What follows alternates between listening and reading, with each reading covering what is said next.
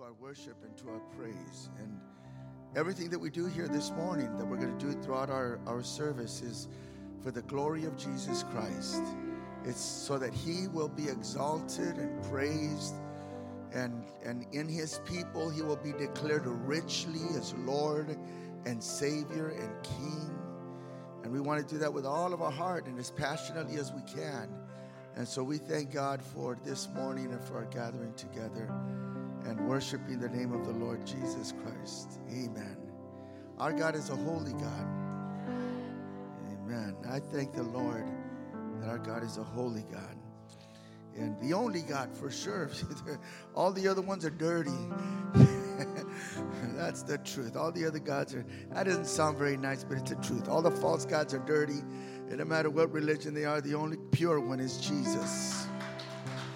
The only holy one is Jehovah God. Amen. You may be seated for a few moments. Thank you, praise team, for a wonderful job. Thank you, musicians. The Lord, he is good. Amen. I want to acknowledge, first of all, the brothers that have been baptized the last couple of weeks in our church. And we are so grateful whenever someone makes a confession of faith in the Lord Jesus Christ. And so today we want to honor Sister Natalie Sanchez. Sister Natalie, would you come forward? Is Natalie here? Come on up, Sister Natalie. And we want to give you your certificate of baptism. And we want to honor the Lord and thank him.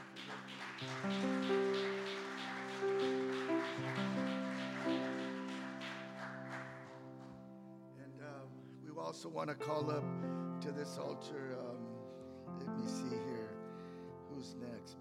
Giovanni Navarro, Brother Giovanni. Come on up, brother.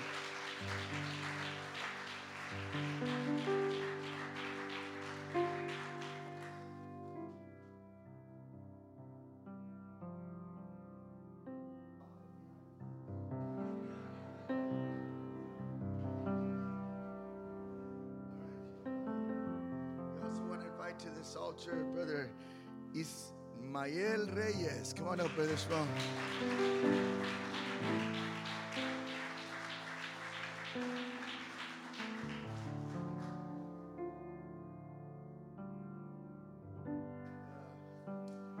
We are grateful to the Lord for the declaration of faith of Brother Gustavo Reyes. Would you come, Brother Gustavo?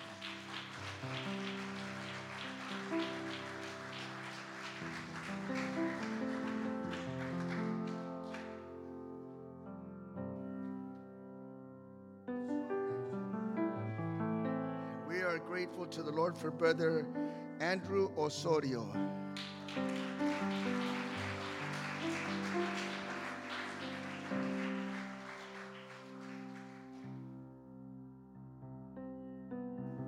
are our brothers. We have one more that has been baptized in the name of Jesus Christ these couple of weeks, and that's Sister Damaris Avila. Would you come, Sister Damaris?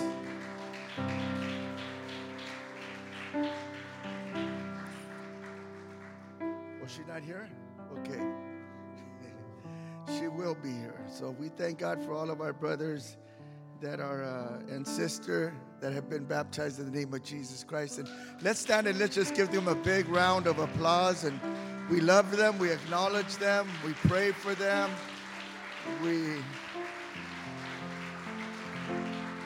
Are we with them, church? Are we going to encourage them and usher them on in their faith? God bless you. You may be seated. Thank you for being here.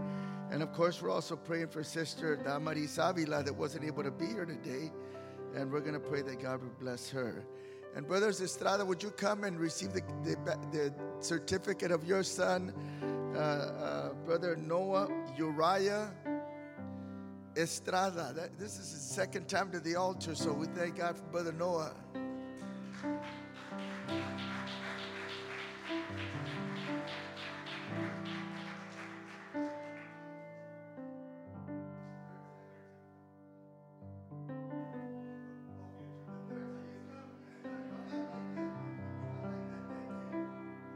He says he's coming a third time to be baptized once he gets a little bit older.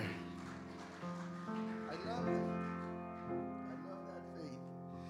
Well, God has been so good to us, and the mercies of the Lord are evident in our church, and we thank God for every one of you here this morning, and for our gathering together just to give God the praise. Let's stand now. We're going to read the word of the Lord, and I will be speaking to you from the book of Romans chapter 7 verses 1 through 6. For those of you that went to the convention, how many of you were able to go to the convention yesterday? What a wonderful, wonderful convention we had. Great singing, great teaching. We had a wonderful time. Let me just say this, that the Los Angeles district now has a bishop that's another of the sons of Hosanna. He was a minister in this local church. He was ordained under our ministry and set aside under our ministry and sent to pastor under our ministry, and now he's become the bishop of the Los Angeles district, bishop now, Misael Gurola. So we honor him. Right. And I also want to say that at our wonderful convention, we set aside one of the brothers from our church to be a deacon of our church, and we'll be making all these presentations formally next Sunday. But we thank God for Brother Tyreek and his lovely wife that are new deacons of our church. And we thank God for Brother James that was ordained to the ministry. And we thank the Lord for Brother Ray Garcia that was also ordained to the ministry last week, or yesterday rather. So we are going to be honoring them in a special way next Sunday. We thank God for their commitment and their love for the word and their work in the body of Jesus Christ. So we're praying for them. Romans chapter 7 verses 1 through 6. Know ye not, brethren, for I speak to them that know the law, how that the law hath dominion over a man as long as he liveth? For the woman which hath an husband is bound by the law to her husband so long as he liveth. But if the husband be dead, she is loosed from the law of her husband. If while her husband liveth, she be married to another man, she shall be called an adulteress. But if her husband be dead, she is free from the law, so that she is no adulteress, though she be married to another man. Wherefore, my brethren, ye also are become dead to the law by the body of Christ, that ye should be married to another, even to him who was raised from the dead, that we should bring forth fruit unto God. And when we were in the flesh, the motions of sin, which were by the law, did work in our members to bring forth fruit unto death. But now we are delivered from the law, that being dead wherein we were held, we should serve in newness of spirit and not in the oldness of the letter. And y'all need to pray for me today so that I can explain this scriptures well to you. Amen. I love reading the scriptures when I don't understand very much, because when I do that, it's like a huge challenge. What in the world is Paul saying? He's hard to understand sometimes. What in the world is he saying? Let's try to get our heads around this scripture. So that's what we're going to do today.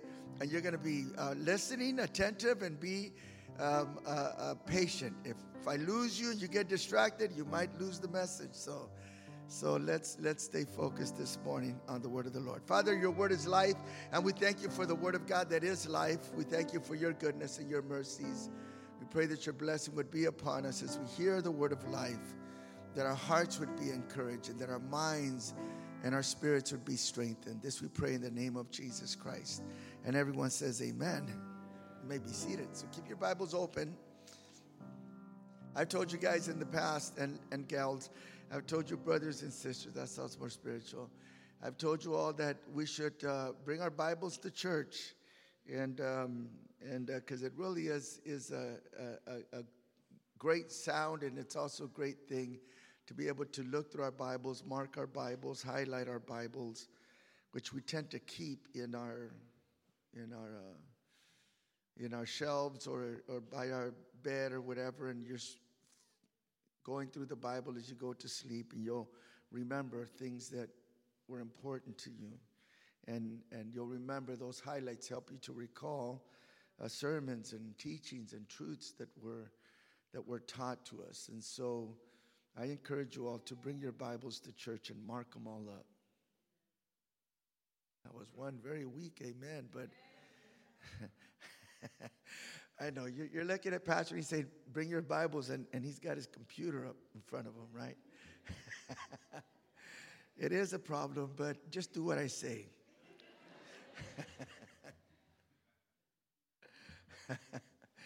All right. Well, look, at the beginning of my message today, what I want to do is I want to take a step back from the book of Romans chapter 7, just a small step back.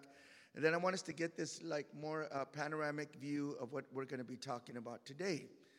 And so I want us to look at Romans chapter 7, but in big blocks. Then one verse in Romans chapter 8. And I want you to get the big picture. Amen? And once we get the big picture, then we're going to get into the portion of Scripture that we're going to talk about today, so that you guys understand clearly what Paul is trying to say. What I want you to do today is just to get one message in your mind. All right, here's the message. And you need to believe this, and you need to live this. And every time that you find yourself in a struggle with sin, you need to say this truth. All right, here's the truth. Sin has no power over me, or this is the better way to say it, I have the power to obey Christ. Say that with me. I have the power to obey Christ. And so that's the whole message today. That Jesus Christ has actually given us power to obey the Lord Jesus Christ. This is the power that we have. We have power to obey. And that's an important thing for us to understand, because all of us, we have this driving desire in our heart to obey Jesus Christ. But like everything else that is really good about our lives and the high standards that we all set for ourselves, the truth is that every one of us, for every standard that you have, we usually fall short in some manner or another of the standards that we have for our own selves. And if you're not a Christian this morning, it matters, but at least in terms of what I'm saying, it doesn't matter, because even unbelievers set standards for themselves that they don't live up to and that they fall short of sometimes. And so that's what we're going to talk about today. Today we want to talk about this truth, that I have the power to obey Christ. You're not powerless in that. And that sin does not have authority or power over me. So let's take that step back and let's look at the Scriptures. Romans chapter 1 through verse 6 is going to illustrate this.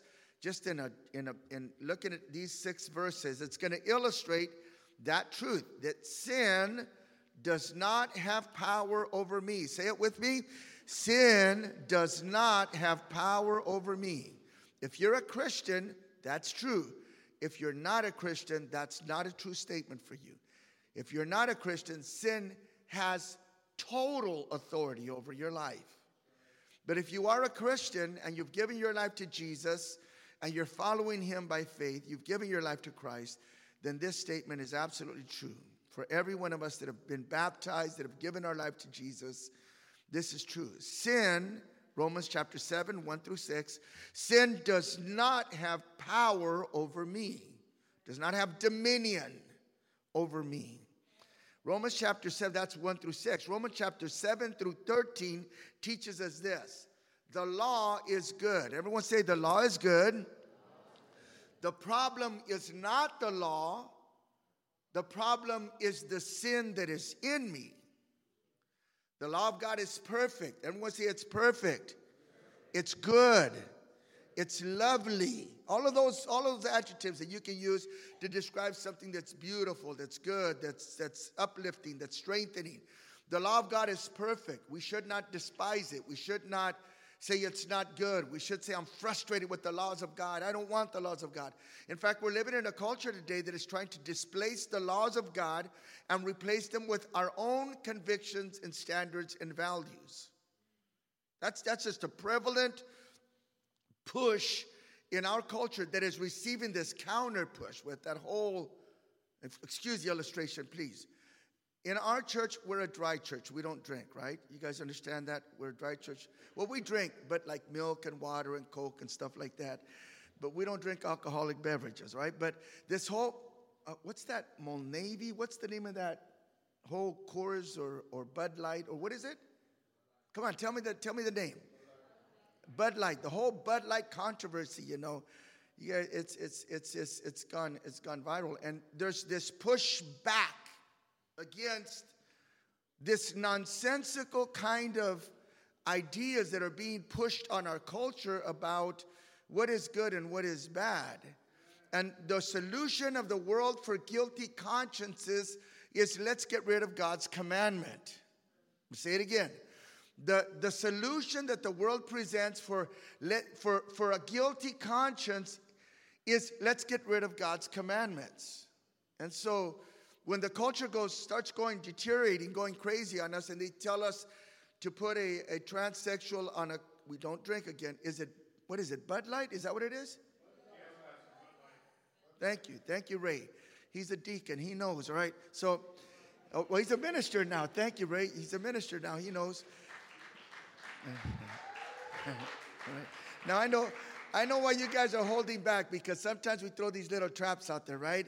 And then somebody says, "Oh, it's Bud Light." And it's, why do you know? No, I'm not doing that this morning. I'm just trying to make a point, right? So that whole Bud Light thing, because I've seen some of those YouTube things, like it's crazy.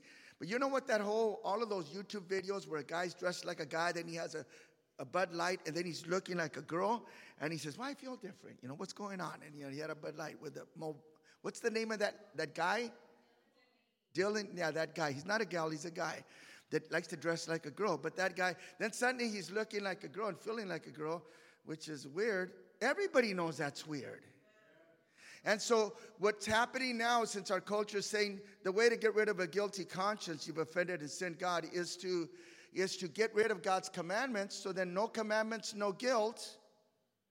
And now culture, since that has gone way beyond the limits, culture's pushing back against that. I mean, rough guys that maybe aren't even Christians are pushing back against that and saying, hey, there's something wrong about what you guys are doing. And it's not okay for that to be happening in our culture. And it's gone like viral. It's gone crazy. But our world says this: want to deal with your guilt? Get rid of the commandments. That's not how God says it. He says this: the commandments are good. How beautiful is thy law. And next week we're going to talk about this subject, the commandments and how do we relate to the commandments of God as Christians? And so the second thing that we learn in Romans chapter 7, verses 7 through 13 is this. It teaches us, Paul does, that the law of God is good, and that the problem with us, our guilt, our feelings of or a person's feelings of condemnation, is not the good law of God, it's the sin that is inside of me. That's Romans chapter 7, verses 7 through 13. And so after that, what we have is the scriptures now teaching us in the following portion of the scriptures that, and again, what I want you to get and what I want you to understand is this panoramic view of the scriptures. I want you to understand how it is that Paul is seeing this whole challenge that there is before us regarding how we live the Christian faith and what the big things in our lives are, the law and sin and faith and all of those things. How all of those things fit in our lives. So the second block of scriptures that we find, Romans 7, 14 to 15, it explains our fight against sin.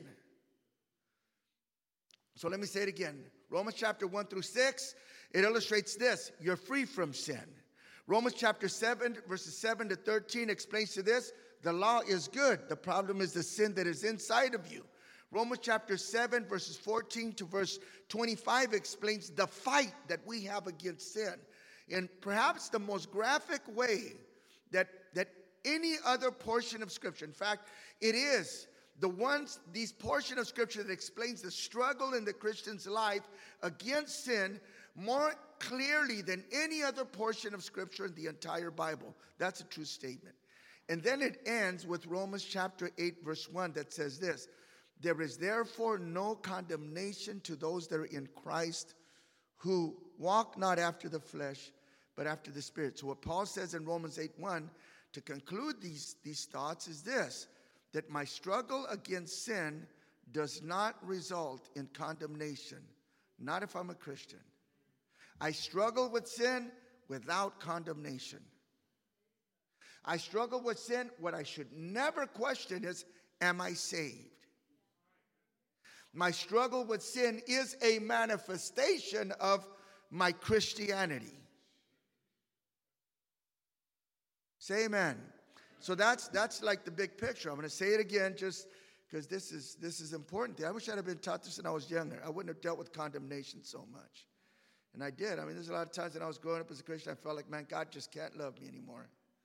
I mean, I just keep doing this over and over again. And I don't know if God how patient is God?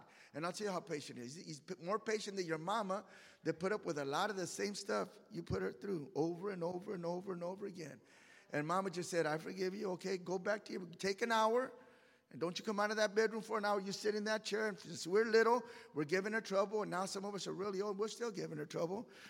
And but mama's always forgiving. And mama don't love you more than God loves you.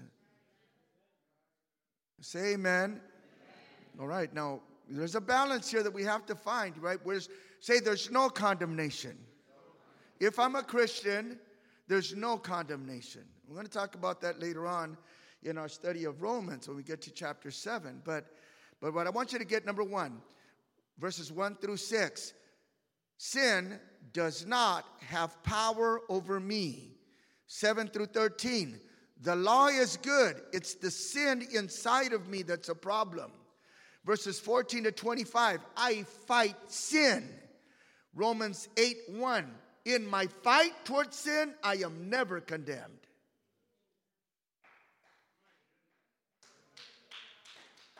You guys got it? All right. So we get this panoramic view of this chapter, which I think is really important, that allows me to make these next 2 or 3 statements. Here's my 3 statements. Number 1, God's commandments are good. I am saved. Say it with me. God's commandments are good. I am saved. Oh, I'm not going to be saved. I am saved.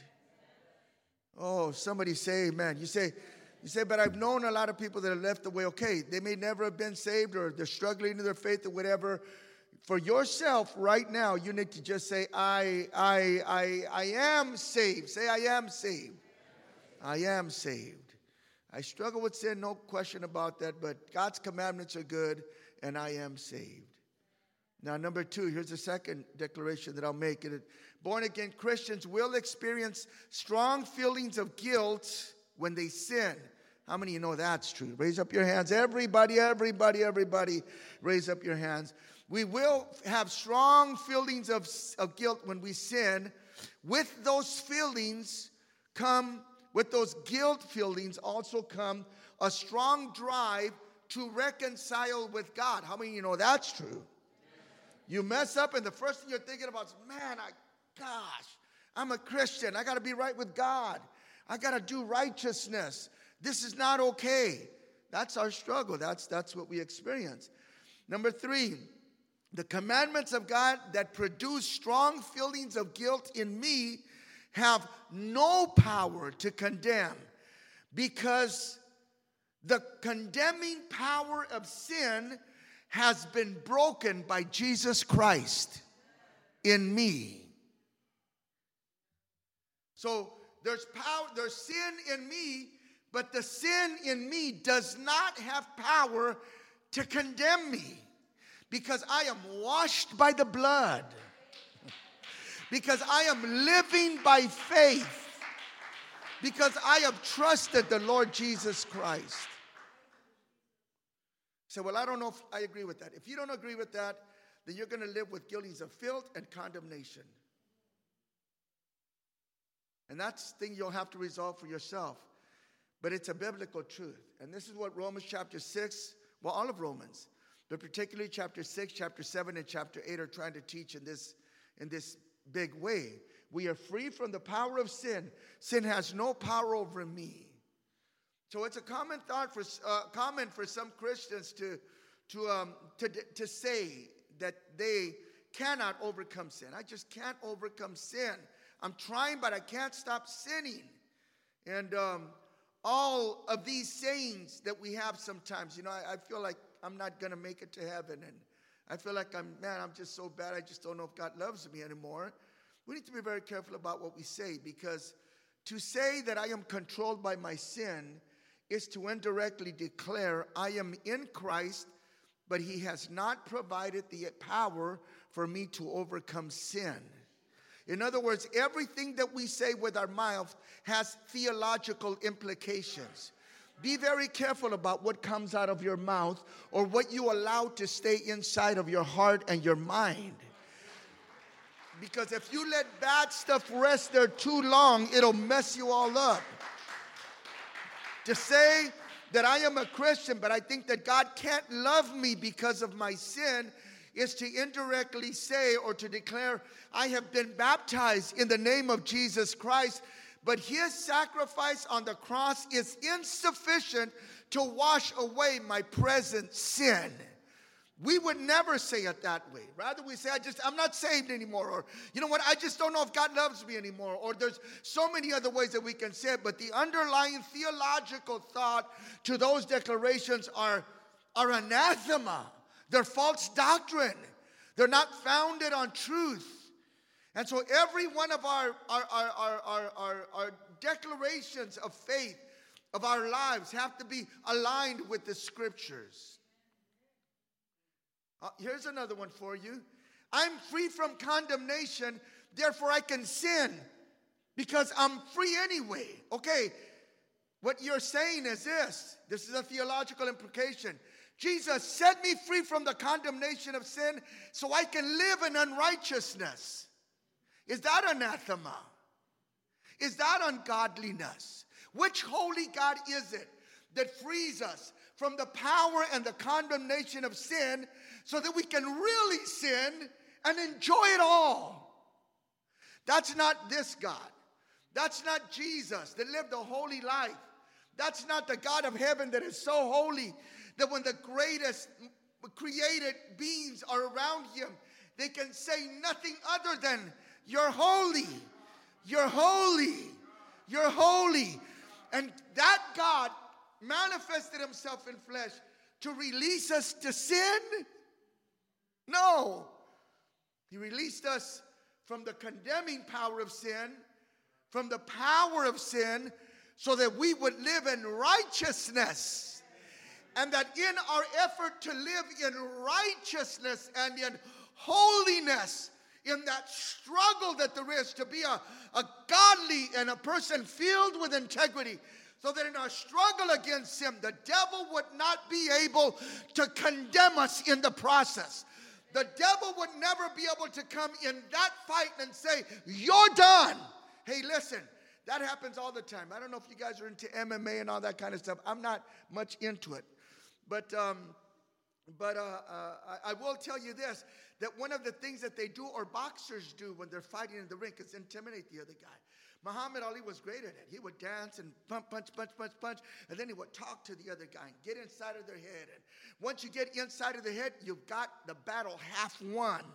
If you can make the other team believe that they're not better than you, that they're on their worst day, that they're just about done, you've won the fight already, and the fight is not yet over. I'm going to tell you this. Get the devil out of your head. Get the devil out of your head and get the word of God in your heart and in your mind. The devil has no power over me. Sin has no authority over me. I am free in the Lord Jesus Christ. Okay, God of heaven, help me.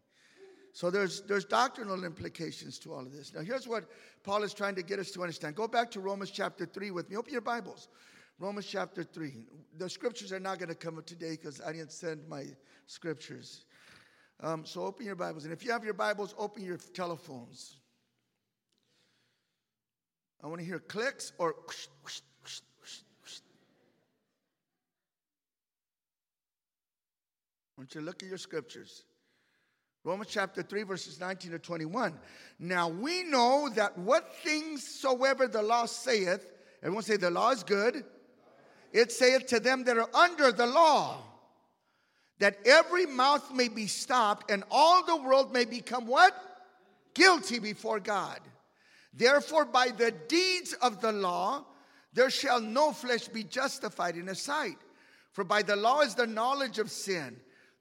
But now, this is us, the righteousness of God without the law is manifested, being witnessed by the law and the prophets. So now what is this righteousness of God which is without the law? It's called grace. Everyone say grace. Undeserved mercy. Say mercy. Undeserved favor. Undeserved love. Everything that you have is undeserved. That is good. God has given to you, and it's undeserved. So that what this man is saying is, listen, guys, we are no longer under the law. The ones that are under the law are experiencing condemnation. The Jews and everyone that says, I've got to live up to God's standard in order to be right with God. Everybody that's doing that is living under the law and living under condemnation. We're under a different place. We're under grace. And because we are under grace and not under the law, we love the law of God. But the law has no authority to condemn us. We are seeking to walk in the ways of God. We look at God's law not as a means to getting to God, but we look at God's law as something that Jesus fulfilled for us. And because he fulfilled the law perfectly for us and then gave us his righteousness, now we are able to come into God and follow and obey the law of God. Not to be saved, but because we are saved. I know you're going to get it. I'm going to tell you over and over and over and over again until we get it. Everyone say, I got it. And if you don't got it, say, I'm getting it. It's better, I'm getting it. Romans chapter 6, verses 14 to 15 says this. For sin shall not have dominion over you, for you are not under the law, but under grace. Again, this is the question now. For sin shall not have dominion over you, for you are not under the law, but under what? Under grace. What then? Shall we sin because we are not under the law, but under the grace of God? God forbid. Everyone say, God forbid. No longer being under law. Being under the law does not mean then that we are lawless, does it? Not being under the law doesn't mean that we're without law. We have the law. We love the law. We have the law as Christians. We love the law as Christians. But listen to this now. Everyone listen to the pastor. But the law is not a means to getting to God. A law is a means for glorifying God as Christians. We understand the holiness of our God. We understand the ways that he has established for us to walk, the parameters of the Christian life, of the life of faith. And as we walk in the laws of God, we're not trying to get saved. The blood of Jesus already saved us.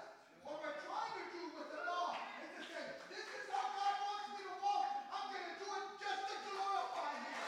Just to honor him. Just to love him. That is the Christian way.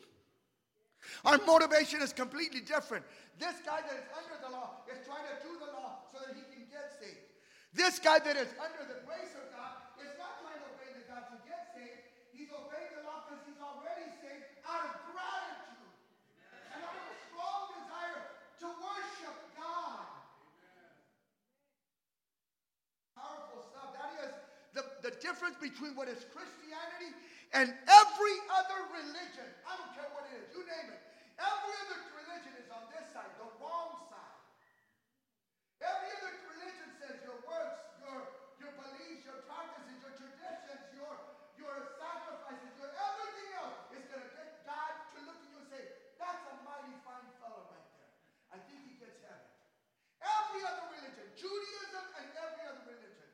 Christianity alone says, no. Our motivation is completely different. We love the law of God. We try to live the law of God because we want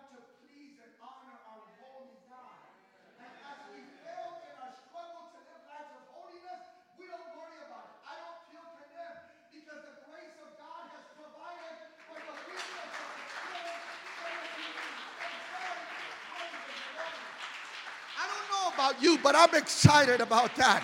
Come on, somebody say, I'm free. Come on, I'm free. The devil has no authority over my life. He has no power over me. I am free in the name of Jesus Christ. I'm free. It's awesome stuff. That's us. Oh, say that's us. Look at your neighbor and tell him, I'm glad I'm a Christian. And when you told him that, you told him, I'm glad I'm not a Buddhist. I'm glad I'm not an Islamic. I'm glad I'm not a Shintoist. I'm glad I'm not you, whatever you want to name. I'm glad I'm not a Judaism. I'm glad I'm in none of that stuff. I'm in Jesus Christ, the Savior of the world.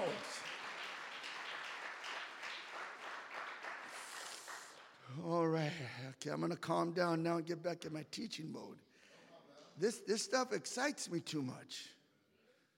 It really does. It's like fantastic stuff because, man, I don't know about you guys, but for a long time there I felt with guilt. I dealt with a lot of guilt and condemnation because I didn't know this stuff. So I don't want you guys to deal with that junk. Have the devil beat you over the head psychologically because he wants to destroy you spiritually. That's the truth. You know, psychological warfare, I'm going way off my theme here, but look, psychological warfare is it's a beast out there in the war. So that they say that that during the Second World War, if I'm not mistaken, that it was one of the strategists of, I think it was of Winston Churchill, that came up with this idea: let's demoralize our enemies and we'll defeat them. And so what they did is they got in this espionage kind of thing. They got the names and the basic information of soldiers that were in the German army, and then they would write them letters from their wives saying, I don't love you anymore, I found another one. And when they would get these letters from their wives, these German soldiers would become totally demoralized. They didn't want to fight that much anymore, and they felt, what's it worth it if I'm going to go home to nothing? And man, psychological warfare has a huge impact on you. They say that when they take soldiers and they're trying to torture them, they'll put music, just terrible music. Maybe it's rap music. I don't know what it is, but they just put terrible music and they just blast it, or maybe mariachi. I don't know, whatever, just terrible music. And they're just getting blasted day and night. They're trying to tear them down psychologically. Hey, I want to tell you that the devil, if he can't do anything else, he'll try to tear you down psychologically. He'll try to get inside of your head. He'll try to tell you, you're done, you're no good, you're not worth it anymore. Man, I'd have given up on you a long time ago. But you know what? He's still a liar, and he's still defeated. And the only one that is going to help us through this battle is the Lord Jesus Christ and the word of the Lord. I reject every word that the devil's got to tell me. I said I reject every word that the devil's got to tell me. Every lie he's planted in my head, I cast it out in the name of Jesus. I am going to live for the glory of God. I'm not going to let the devil get inside of my head, because if he gets in my head, it's just 1 foot to my heart. I'm not going to let him do it. I'm going to live for the glory of God. I'm going to tell the devil, hey, listen, there is no condemnation, devil. I don't care what you said. The blood of Jesus has power to save me from my sin. I feel the Holy Ghost in this place. There's power in the name of Jesus Christ. I wasn't baptized in the name of Philip, and I wasn't baptized in the name of Ray, and I wasn't baptized in the name of Maximilian. I was baptized in the name of Jesus, the name of the Savior of the world. He's got power. He's got power, more power than you'll ever know. The power of the name of Jesus. Every time you say I'm forgiven, the devil is defeated. Every time you say I am saved, the devil is put inside of his place. Every time you say no condemnation on me, the devil is pushed back. I want to tell you, God is looking for some fighters that will stand in that will stand in the face of the devil and say, I'm going to speak the word back to you every time you speak a lie to me.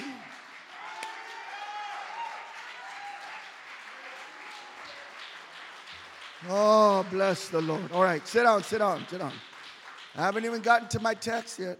All right. Lord of heaven. All right, let me calm down. Look at your neighbor and say, no power. Devil has no power. Say, the law cannot condemn me. All right, good. So let's get to our text now. I want to explain this scripture so that we'll understand it. Romans chapter 7, verses 1 through 6. If you guys can put it up, that'd be awesome. Romans 7, 1 through 6. Open your Bibles and do your phone thing. Know ye not, brethren, for I speak to them that know the law. So who's he speaking to? To the Jews, right? Speaking to the Jews because they're the ones that know the law. How that the law hath dominion over a man as long as he liveth. So here's what he's saying. As long as I am alive, Felipe Salazar is alive, the law that is able to condemn me, that is able to make me feel guilty, that is able to send me to hell, that law, as long as I am alive, that law has authority over me. Got it? So as long as I'm alive, everyone say, Pastor Salazar is alive. As long as I'm alive, sin, the law has what? Has dominion, has power over me. And when the law has dominion over me, or power over me, or has authority over me, it results not in life, but in what? Condemnation. So as long as Philip Salazar is alive, as long as Natalie Solis is alive, as long as Khalil's alive, the law has authority over him. That's an interesting scripture, isn't it? So let's read it again. Verse 1. Know ye not, in other words, you guys should know this, right? For I speak to them that know the law, talking to the Jews, how that the law hath dominion over a man as long as he liveth. You guys should know this. The law has authority over a man as long as he's alive. In other words, listen to this. The Jews knew this, that once you became a man or a young lady that was able to discern good and bad, you were a man or a young lady and with the knowledge of the law. Until the day that you died, the law was always over you. That's what every Jewish person knew, what they were taught. That's the scripture teaches. That as long as a person is alive, the law has authority over them. Now that's an important thing to get into your head. Let's go to verse number 2. Rather, to the next verse, right? So here's what we read. He's going to illustrate that now. For the woman, read it with me, would you please, with a loud voice. For the woman which hath an husband is bound by the law to her husband as long as he liveth. But if the husband be dead, she is loosed from the law of her husband. So, well, let's go to the next verse because the next verse is going to help us. Read again with me. So then, if while her husband liveth, she be married to another man, she shall be called what? An adulteress. But if her husband be dead, she is free from the law, so that she is no adulteress, though she be married to another man. So here's the law. Okay, listen. Paul's illustrating. So he says, here's a young man, now he's 13 years old, went through his bar mitzvah. He's now responsible before God.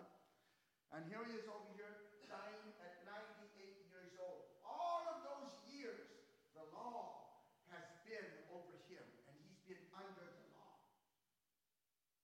And that's just the way it happens. So here's how he's going to illustrate. For example, at the age of 26 years old, Brother Salazar married Sister Rose. And as long as they're both alive, if somebody say, you know what, I don't like my wife anymore, I want a woman that's younger. And then I say, see you later, Sister Rose. In this case, I'm doing this because my wife would never do that to me. And I went off and I find myself a young 61-year-old woman. Just to say, because I'm 64, right? That's really young. I don't want the illustration to look real bad. So, and then I say, okay, this is my wife now. I am going to be with her. And you know what I become? Because I'm still under the law, I'm a what?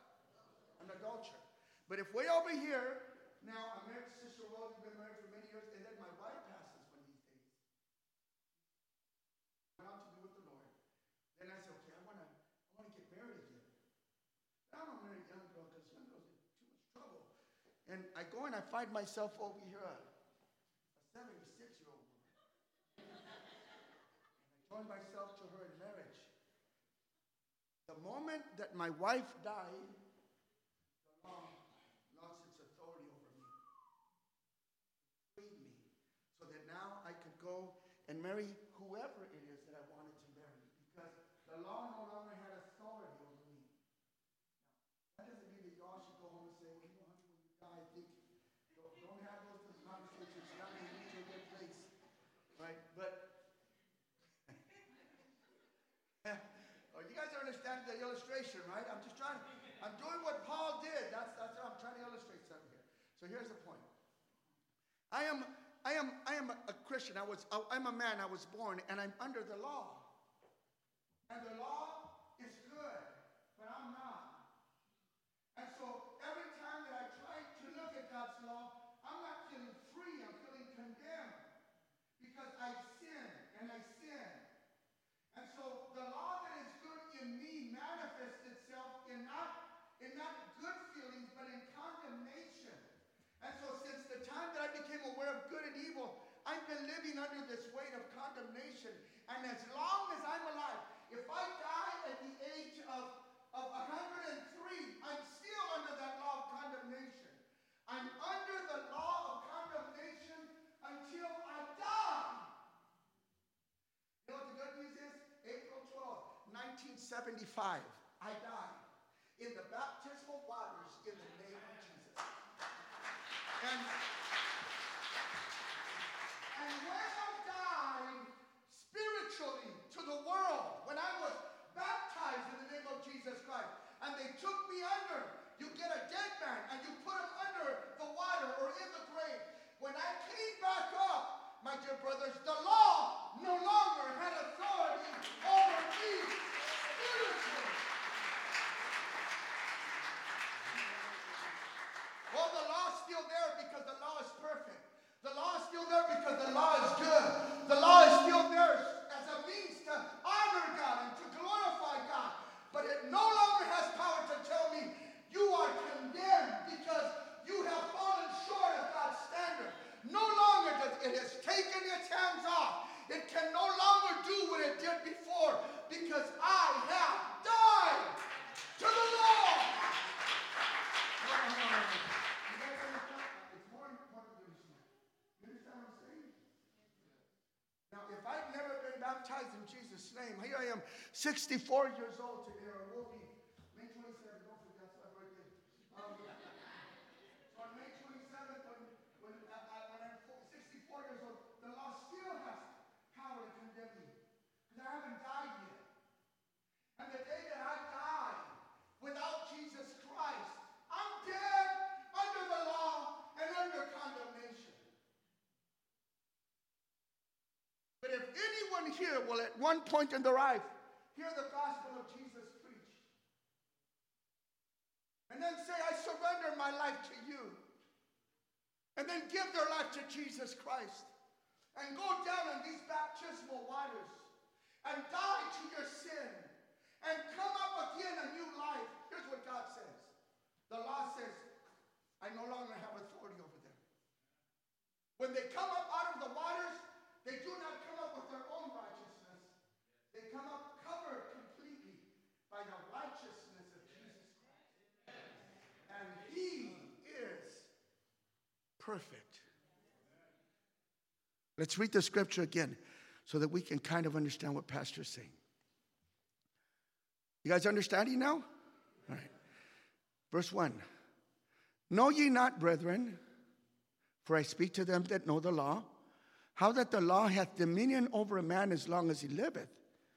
For a woman which hath an husband is bound by the law to her husband so long as he liveth. But if the husband be dead, she is loosed from the law of her husband. So then, if while her husband liveth, she be married to another, she will be called an adulteress, a sinner. But if her husband is dead, she is free from the law, so that she can no longer be called a sinner, even if she's married to another man. It's great stuff, huh?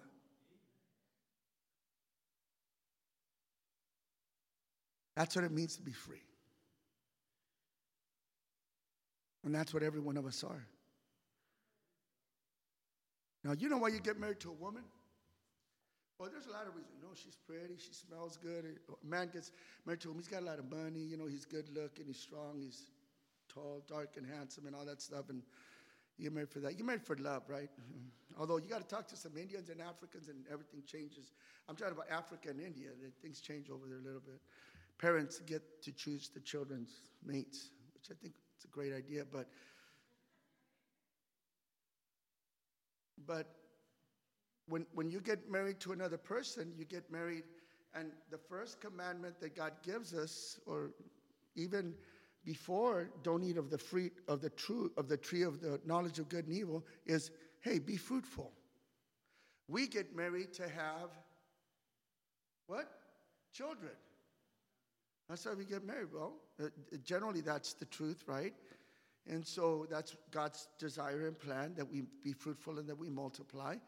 Well, if I was married to sin under the law my whole life, I'm producing fruit. What is the fruit that I'm producing in my marriage to the law? To the law, condemnation and sin and all that kind of stuff is what my life is producing. Now, if I got dead to sin and now I'm married to Christ, well, what's the marriage union for?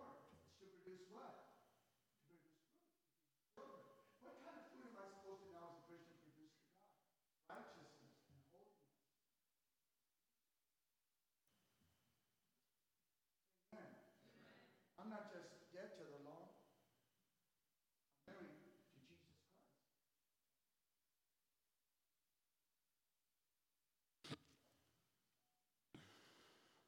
Verse 3.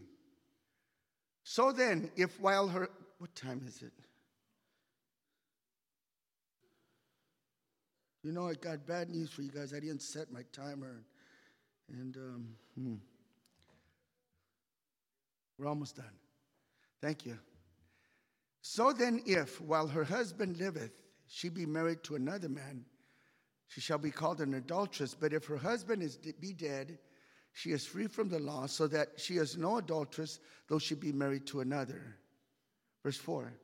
Wherefore, my brethren, ye also are become dead to the law by the body of Christ, his sacrifice, that ye should be married to another, even to him, Jesus, who was raised from the dead. What's the point of being married to Jesus? Read it. Read it. No, put it back one more. You're right. That we should, what? That we should bring forth fruit unto God. Say amen. The next text, guys, just go up one more. There. See that?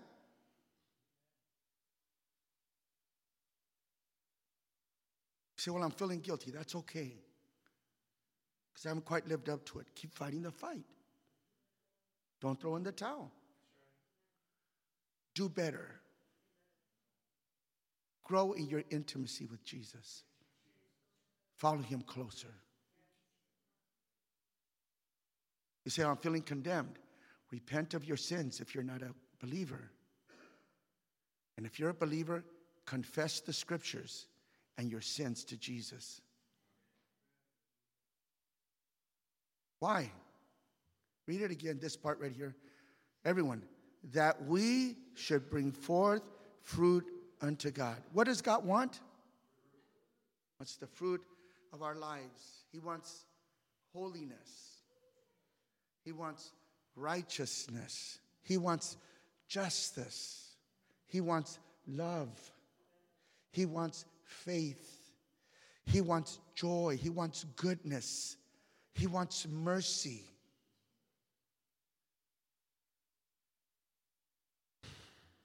Do you see? We have died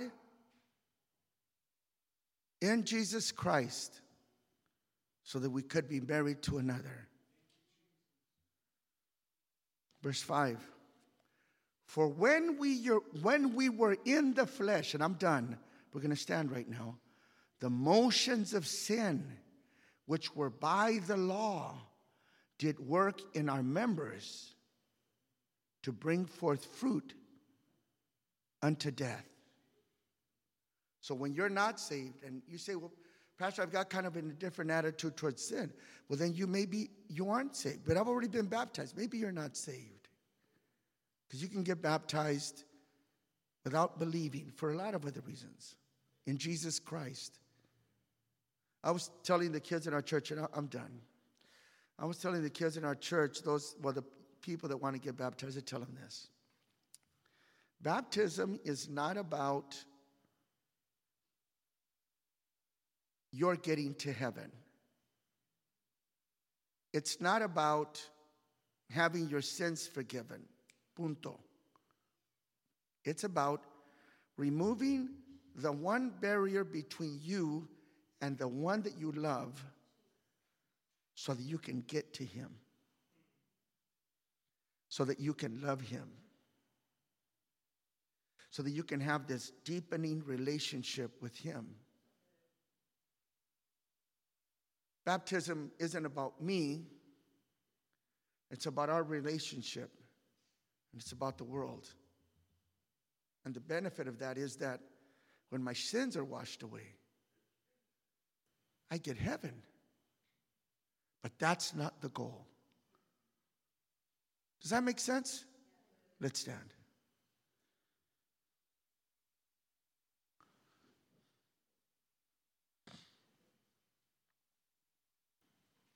Verse 6, just listen. But now we are delivered from the law, that being dead, wherein we were dead, were held, we should serve in newness of spirit and not in the oldness of the letter. So this is an important scripture because you know the fountain from which this new life is lived is not the letter, the commandment, what I've got to do. It's from this born-again experience that changes the essence of who you are and what your core values are.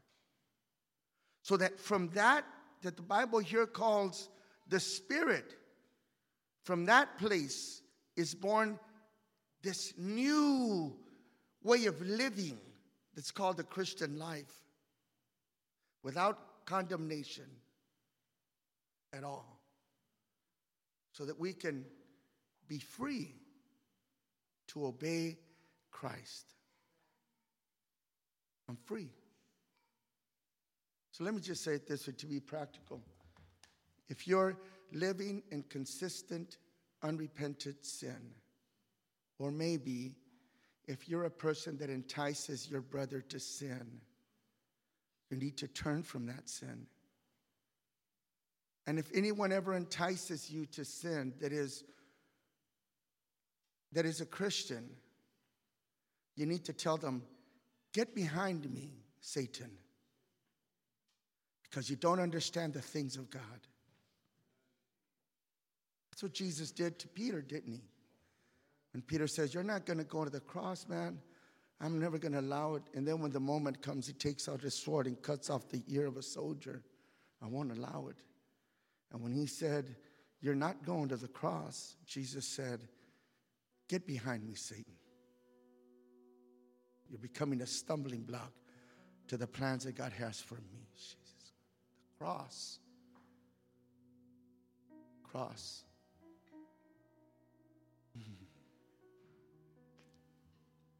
I have sometimes a fear that on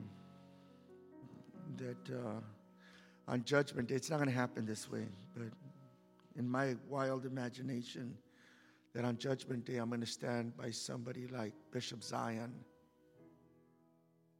or some of our pastors in India that are starving to death while they preach the gospel, or our brother that was not a missionary sent by a church, but he was just a Christian that would smuggle Bibles into China, and he did it for a couple of times, 4 or 5 times, and they caught him, and they threatened him and sent him back across the border. And then he did it again, and they caught him, and they broke all of his fingers and his toes, and they tortured him for years. They whooped his back, and then when he met Brother Mingo Garcia, he said, first thing he told him is, would you be willing to die for Jesus? And Mingo says, well, but I'm not looking to die, but I guess if I had to. That's pretty American. The brother said, because if you're not willing to die for Jesus,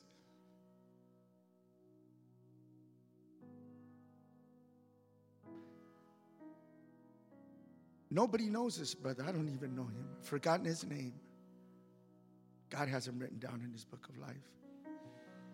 And when you take that kind of a life, or maybe even others here in this church that are living committed lives, sacrificial lives before the Lord, and then I stand next to them and say, oh yeah, I was a bishop, and I organized a church, and I did this and the other, and gave conferences and preached here and there, and then all he's going to have to do is stick out his hands. And his fingers were all broken, and he bears the scars on his body, on his back, of the lashings that he got while he was in prison for 7 years. I'd be kind of scared to stand next to a guy like that. How shallow sometimes is our Christian living in our Western culture. But you know what? God is calling every one of us. I don't know where you're at. I know where I'm at. And he's telling us this. Keep fighting. Live the faith. Live to exalt the Lord Jesus Christ above everything else. And whatever gets you to sin or entices you to sin, cut it off from your life. Live for the glory of God. And for some of you this morning, you know what that is? For some of you this morning, you need to just say, I'm going to cut off my old way of living. I'm just going to live for the glory of Jesus. I'm going to surrender my life to him. I've not done it before, but I'm going to confess him as my Lord and Savior. And then I'm going to go under those baptismal waters, and I'm going to die to this world and to sin. And now sin is not going to have any authority over me. Somebody in this place, that needs to be your confession. And that's what God is calling you to. Let's pray. Father, we thank you for the word of God. It's powerful, and it's real, and it's living, and it's true. This morning I thank you because the day that I was baptized in the name of Jesus Christ, the day that I confessed you as my Lord and Savior, that day, sin lost its grip on me. The law lost its authority over me. Death had no claim anymore over my life. Free. Let freedom be impressed in the minds of believers this morning. I'm free. Free to do right. I'm free to obey Christ. I'm free to live in righteousness. I'm free to live a life of integrity where my conscience and my heart are aligned with God's purposes and will. And for every person this morning that is lost and has not been able to find their way, they're lost under the crushing weight of condemnation, or they just don't have purpose in life, or maybe they just have this sense that they're lost and they need the way. Oh God, that they would confess you as Savior, that Jesus Christ would become real to them, and that they'd surrender their lives to you is our prayer. In Jesus' name. There are people here that need